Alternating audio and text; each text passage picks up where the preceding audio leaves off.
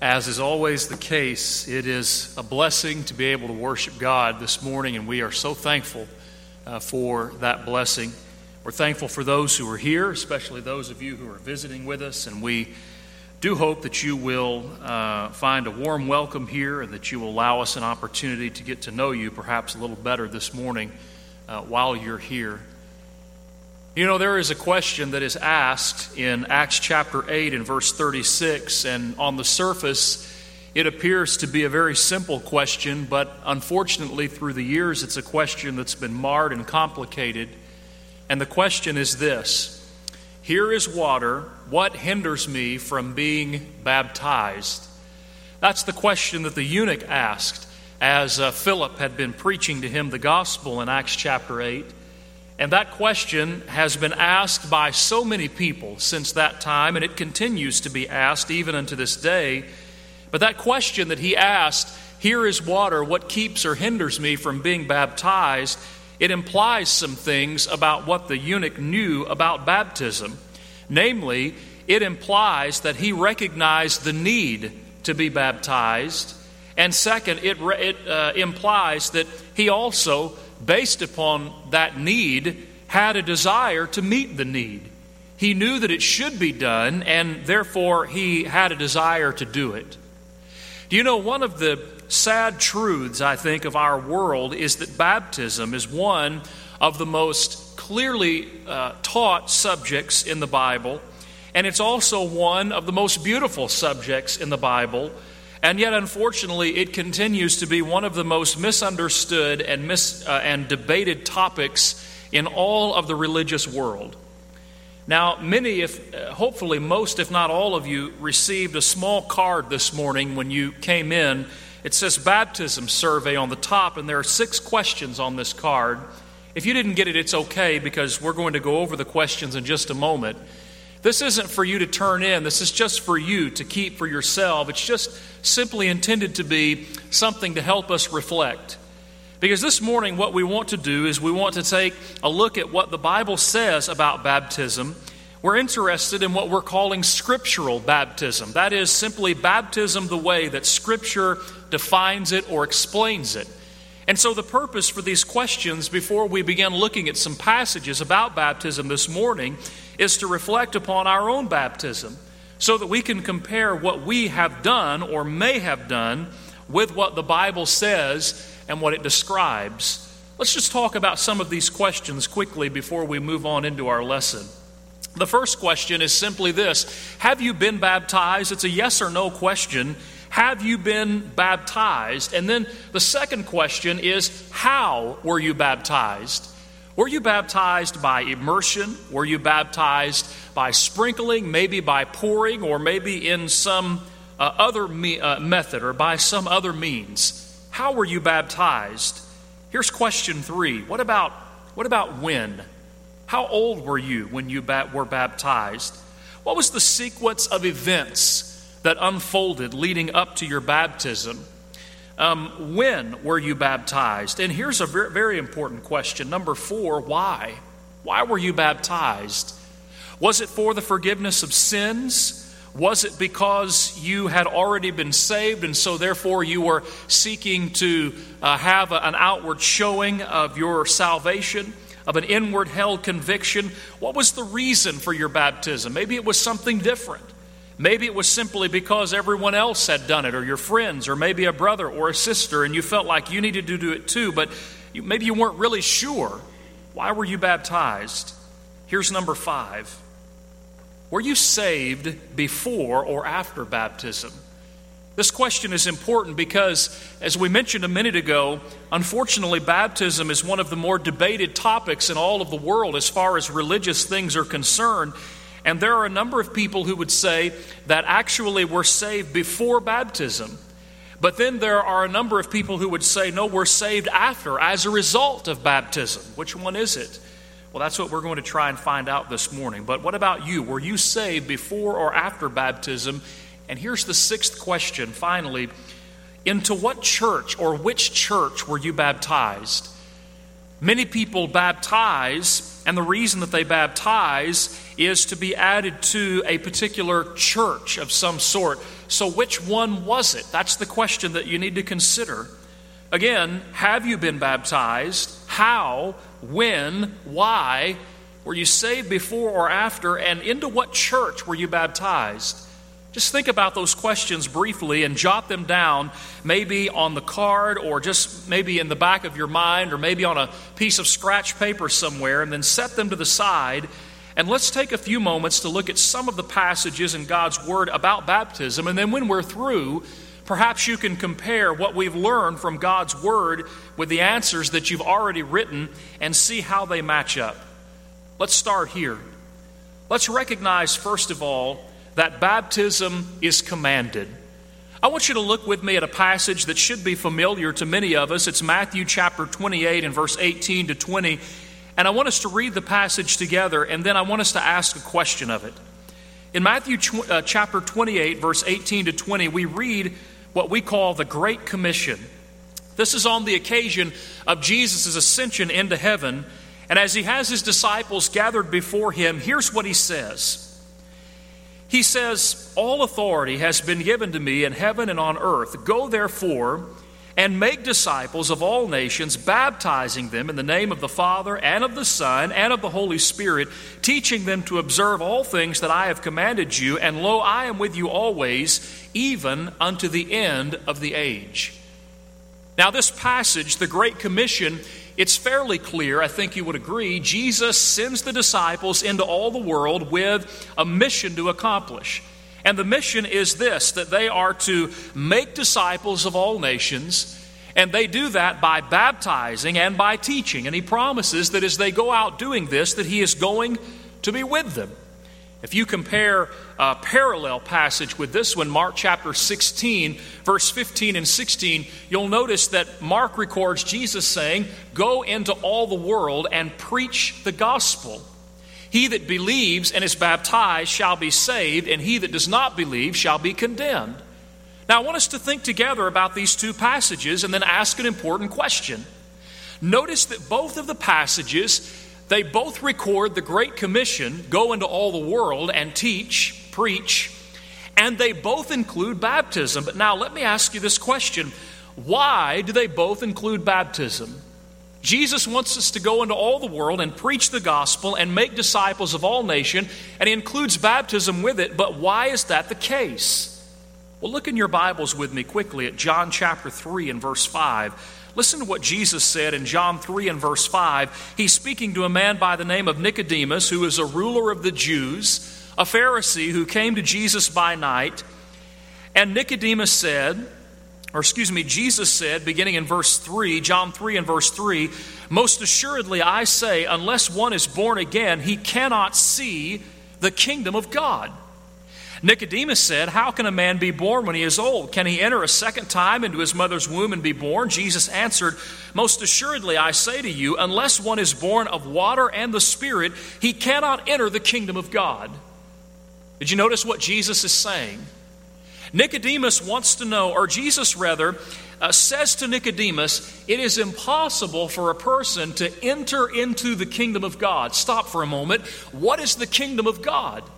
According to Colossians chapter 1 and verse 18, in Ephesians chapter 1 verse 22 and 23, the kingdom of God is the church of Jesus Christ. And according to Ephesians 5 and 23, Jesus is the Savior of the church.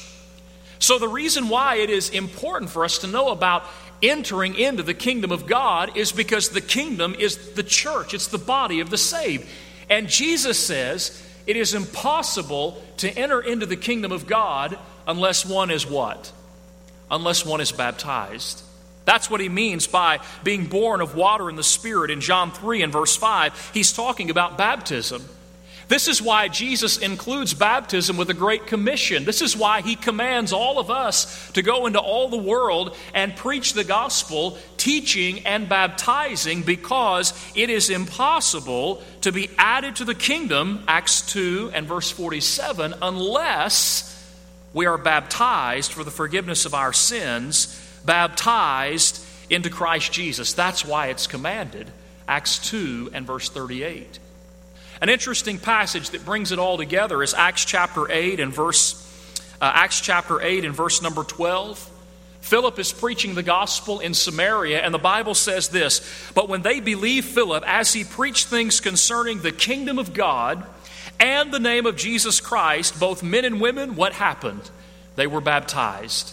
Philip preached about the kingdom. Philip preached about Christ, and they heard him, and they believed what he said, and so therefore they were baptized. You know, there is an interesting account in 2 Kings chapter 22 where the Bible tells us about King Josiah.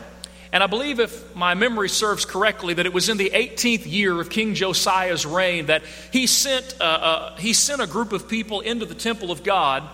And while there, someone found the book of the law of God. And that book of the law of God was brought to Josiah, and it was read before him. And the Bible tells us that when Josiah heard the words of the law, that he wept, and he immediately set forth to reenact those instructions that were found in God's law that had not been followed and obeyed by God's people for some time. There's an interesting parallel to our study this morning. You see, the reason why Josiah was able to reenact all of the commands of the law of God that hadn't been obeyed for some time is because they hadn't changed. It doesn't matter that no one had seen them or read them. They hadn't changed. They had stayed the same for all of that time. That same principle applies even today. You see, we read through God's Word and we see people who are becoming Christians, who are being added to the kingdom of God. They did that through obeying the gospel. They did that through baptism. And even though we're living in the year 2020 today, we see these instructions that are found in the pages of God's Word before us. And though so much time has gone by, and unfortunately lots of people don't follow them, the truth is that they haven't changed. They're still the same today as they were then. Here's another thing that we need to consider about baptism. Not only that baptism is commanded, we know that it is, but now we need to know more about it. So what is baptism exactly? Well, first of all, what we should note is that baptism is a burial. Baptism is a burial. In Acts chapter 8, if you already have your Bible turned there, look at the end of the chapter. In Acts chapter 8, verses 36 to 38, it's a passage that we referenced a few moments ago. Do you remember the question that the eunuch asked Philip in Acts 8 and verse 36? "See, here is water. What hinders me from being baptized?" And so here's the answer. Philip said, "If you believe with all your heart, you may." And he answered and said, "I believe that Jesus Christ is the Son of God." So listen to this. "So he commanded the chariot to stand still, and both Philip and the eunuch went down into the water, and he baptized him." Now I want you to underline this statement that both Philip and the eunuch went down into the water. Why do you suppose it's the case that both Philip and the eunuch went down into the water in order to administer baptism? Can I point you to another passage in God's Word that will shed some light on that question? Look at Romans chapter 6 for a moment in the passage that was read for us a moment ago. Romans chapter 6, verses 1 to 4 was read for us, but for the sake of time, let's just look at verse 4 together. In Romans 6:4, listen to what the Apostle Paul says. He says, "Therefore we were buried with him through baptism into death, that just as Christ was raised from the dead by the glory of the Father, even so we also should walk in newness of life." Key in on the word at the beginning of the verse. What is it that Paul says? How does he describe baptism? Well, he describes it as a burial. We were buried with him, he says, by baptism into death. In Colossians 2 and verse 12, he'll say the same thing, that we are buried with Christ in baptism and that we are risen with him through the faith and the operation of God. We'll talk about that passage in more detail later in our study. But first, what is baptism? What do these two passages tell us? Well, they tell us that baptism is a burial. Well, we've all probably been to a burial, or at least we know what it's all about. We go to the cemetery and there is the casket, and the casket is lowered down into the ground, into the hole that's dug in the ground, and then the ground, the dirt is placed upon the casket, and the casket is then completely submerged within the ground. It's buried in the ground. Baptism is the same thing. Friends, that's why it's not appropriate to administer baptism through sprinkling or pouring water on someone, because the Bible describes baptism as a burial. In fact, the very word baptism itself, if you were to look up the definition of the word, it has to do with an immersion. It has to do with a submersion. It has to do with a complete covering in water. That's what baptism is. But let's take it one step further. Would you look with me in your Bibles at 1 Corinthians chapter 15? Let's look at verses 1 and following. In 1 Corinthians chapter 15, beginning in verse number 1, the Apostle Paul says something about the gospel. In fact, he defines it for us. 1 Corinthians 15, beginning in verse number 1, Paul says, "Moreover, brethren, I declare to you the gospel which I preached to you, which you also received, and in which you stand, by which you were saved, if you hold fast the word which I preached to you, unless you believed in vain. For I delivered to you first of all that which I also received, that Christ died for our sins according to the Scripture, and that he was buried, and that he rose again the third day according to the Scriptures." Now, how does Paul define the gospel in 1 Corinthians 15, verse 3 and 4? He defines it as the death and the burial and the resurrection of Jesus Christ, all according to the Scripture. Now, with that in mind, go back to where we just were. In Romans chapter 6, verses 1 to 4, what the Apostle Paul, when we take the entire context into consideration, he is describing a reenactment of that very thing.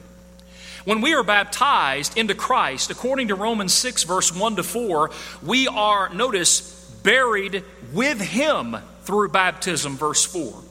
And we are raised from the dead. So it is a reenactment of the gospel. Just as Jesus died and was buried and resurrected, so the old man of sin dies, and then we are buried with him in the watery grave of baptism, if you will, and then we rise up, we resurrect from those waters to walk in newness of life. Baptism is a burial, but it is also a reenactment of the death and the burial and the resurrection of Jesus Christ, in which we, in a sense, become a joint participant, according to Colossians 2 and verse number 12. Let's ask another question. Who's baptism for? For whom is it appropriate to be baptized? Would you look with me in your Bibles at Acts chapter 2? And I want you to notice what the Apostle Peter says about baptism in Acts chapter 2 and verse number 38. In Acts 2 and verse number 37, the Scripture says that when those who were there in the assembly, when they heard this, that is the preaching of the Apostle Peter and the other apostles, it says that they were cut to the heart. And they asked this question, "Men and brethren, what shall we do?" And so Peter said to them, "Repent and let every one of you be baptized in the name of Jesus Christ for the forgiveness of your sins, and you'll receive the gift of the Holy Spirit." Now look at that statement in the middle of verse 38. Repent and be baptized, he says, for the forgiveness of your sins. Now, if a person stands in need of the forgiveness of sins, what does that say about them? What's the implication? Well, the implication is that they have what? That they have sins. You see, baptism is for sinners, if you will. Baptism is for those who are lost in their sins. Acts 22 and verse 16, the Bible says, what are you waiting for? Arise and be baptized and wash away your sins. Baptism is for the forgiveness of sin. Well, what is sin? 1 John chapter 3 and verse 4. The Bible says in 1 John 3 and verse 4 that sin is a transgression of the law of God. If sin is a transgression of the law of God, 1 John 3 and verse 4, then there are certain implications that follow from that. Namely, if sin is a transgression of God's law, then a person has to be old enough, they have to be cognizant enough, if you will. They have to have the mental ability to understand that law is being transgressed. We have to understand the difference between right and wrong. The Bible says that all sin and come short of the glory of God, Romans 3 and verse number 23, and that sin separates us from God, Isaiah 59 and verse 1 and 2. And so therefore, when we're talking about baptism, who is it for? It's for everyone. It's for everyone who reaches the point in life where they begin to recognize that there is a difference between right and wrong. And when the Bible says that we violate God's law and that all people do it, and once we violate God's law, we've separated ourselves from Him. And so we stand in need of something to be done about our sin. We stand in need of that sin needing to be dealt with. And the Bible says that is accomplished through baptism. But there are also some prerequisites to baptism that are important to note as well. It's the Bible's plan of salvation. The Bible says that a person is going to be saved first when they hear God's word. The Bible says in Romans 10 and verse 17 that faith comes by hearing and hearing by the word of God, and we can't be saved without faith. Hebrews chapter 11 verse 1 and verse 3. But also the Bible says that a person has to believe in the deity of Jesus. John 8 and verse 24, Jesus said, unless you believe that I am He, you'll die in your sins. We also have to repent. Repentance is a change of mind that leads to a change of action. Remember what Peter said in Acts 2 and verse 38. He's not talking just about baptism. He says, repent and be baptized, every one of you, in the name of Jesus Christ for the forgiveness of your sins. And then there's baptism, of course. I skipped a step. There's also confession. Romans chapter 10, verse 9 and 10. We hear God's word. We believe in the deity of Jesus. We repent of our sins. We confess our faith. I believe that Jesus Christ is the Son of God. That's what the eunuch said in Acts chapter 8. And then we are ready to be baptized for the forgiveness of our sins. Acts chapter 2 and verse number 38. What is baptism? It's a burial. It's a reenactment of the death and the burial and the resurrection of Jesus Christ. It's the old man of sin dying and the new man rising up from that watery grave to walk in newness of life. Who is it for? It's for everybody. It's for sinners. Because the Bible says that all people have sinned, and the Bible says that sin is a transgression of God's law. So at that point in time where we begin to realize, listen, I have done wrong and I have disobeyed God, and so therefore my sins have separated me from God. If I hear and believe and repent and confess and I'm ready to be baptized, then baptism is for me. We need to look at one more question though. What happens in baptism? This is important. What happens when we're baptized? I want you to look with me now at Colossians 2 and verse 12. We mentioned that passage a little while ago, but I want to spend a little bit of time looking closer at it just for the last few moments that remain in our time together. Colossians 2 and verse 12. In my judgment, this is one of the most important passages on baptism in all of the Bible. Listen to what Paul says. He says, beginning in verse number 11, in Him you were also circumcised with the circumcision made without hands, by putting off the body of the sins of the flesh by the circumcision of Christ, buried with Him in baptism, in which you were also raised with Him through faith in the working of God who raised Him from the dead. Now notice that Paul is talking about spiritual circumcision, if you will. He's talking about circumcision, he says, which is of Christ. And he defines that in verse number 12 as baptism. And he says in baptism there are some things that happen. First of all, we're buried with Him. We talked about that. It's a burial. We are raised with Him. We talked about that also. It's a reenactment of the death, burial, and resurrection of Jesus Christ. We are raised to walk in newness of life. But he says all of this is done through the faith of the operation or the working of God. Now notice here just for a moment, sometimes folks will say, but wait a minute, we're not saved by works, right? And isn't baptism a work? Well, yes, it's a work, but look at this passage. Who's doing the work here? The Bible says that it's God who does the work. It's not a work of me, it's a work of God. But here's a question. What work does God do in baptism? If we can get to the bottom of that, then we'll understand what happens in baptism. The Bible describes two things that God does in baptism. Number one, we've already talked about it, God washes away our sins with the blood of Jesus. Acts 2 and verse 38, the passage we noticed a moment ago. Romans chapter 6, verse 3 and 4, another context that we've looked at this morning. What God does when we're baptized is He washes away our sins in the blood of Christ. But there's a second thing that God does in baptism. Look at Acts 2 and verse 37. The Bible says in Acts 2 and verse number 37 that the Lord added to the church daily those who were being saved. You remember when we began looking at that card, those questions, the last question was, into what church were you baptized? This is the reason why. Because what the Bible teaches us is that Jesus Christ came and He built His church. He promised us He was going to do that in Matthew chapter 16 and verse 18, and He did it in Acts chapter 2. And the Bible tells us that the church is the body of the saved, Ephesians 5 and verse number 23, and that there's only one because Jesus only has one body, Ephesians 4 and verse number 4, or excuse me, Ephesians 4 and verse 4 to 6. So Jesus came to build a church. It's His body. There's only one, and it's the body of the saved. And the Bible teaches us that if we will study carefully the New Testament, that the New Testament will lay out for us a descriptive pattern of what that church is all about. It belongs to Christ, and it's called after His name, and it worships in spirit and truth, and it follows His teaching. It follows the New Testament pattern of teaching or doctrine. And the Bible teaches us that that church is not a denomination. In fact, the Bible teaches us that the church that Jesus established came into existence hundreds of years before denominationalism was ever even a thought in the minds of men.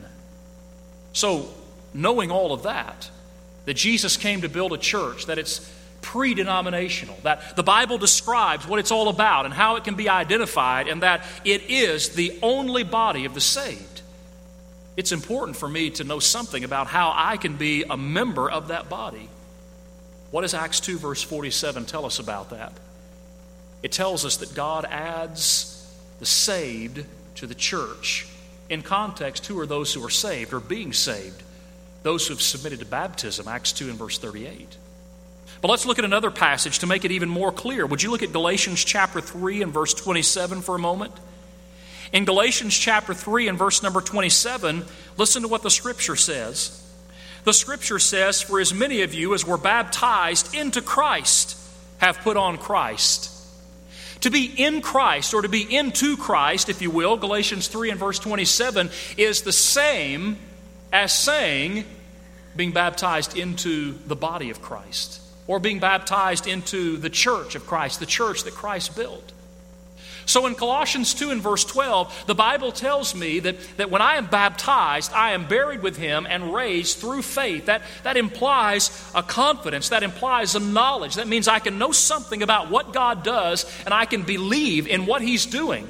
Well, what is He doing? First, He's washing away my sins.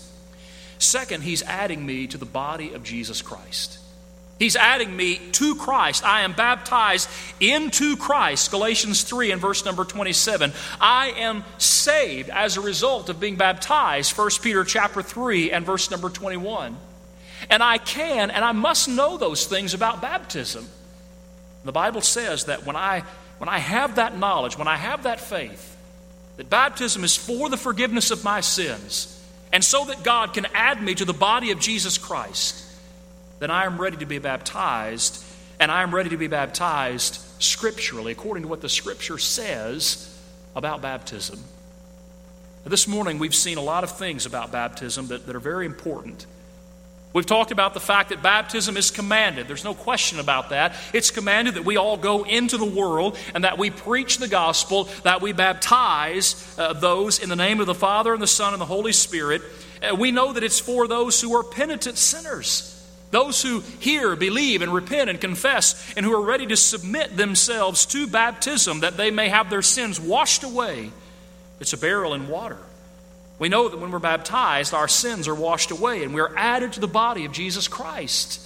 We know that baptism is for salvation, 1 Peter 3 and verse 21. Now, with all of those things in mind, I want you to think back to the questions that we asked at the very beginning of the study. Look at the card that you have in front of you. Look at your answers, or go back in your mind and think about how you answered them when we went over them just a few moments ago. Do your answers match with what we've learned from God's Word this morning? If they do, then that's wonderful, and praise God for it. But if they don't, recognize that God has granted us a wonderful opportunity this morning to make that right. We stand ready and willing and able this morning to be able to help you if you have need to be baptized in a way that is scriptural. If you believe that Jesus Christ is the Son of God and you're ready to repent of your sins and confess your faith in Christ Jesus and be immersed in water so that your sins can be washed away, so that you can stand as a new creation, 2 Corinthians 5 and verse 17, and so that you can be added to the body, the church of Jesus Christ, Acts 2 and verse 47, it would be our great privilege to help you do it. The Lord's invitation is extended this morning. And if you have need, then we invite you to come and let it be known while together we stand and sing the invitation song.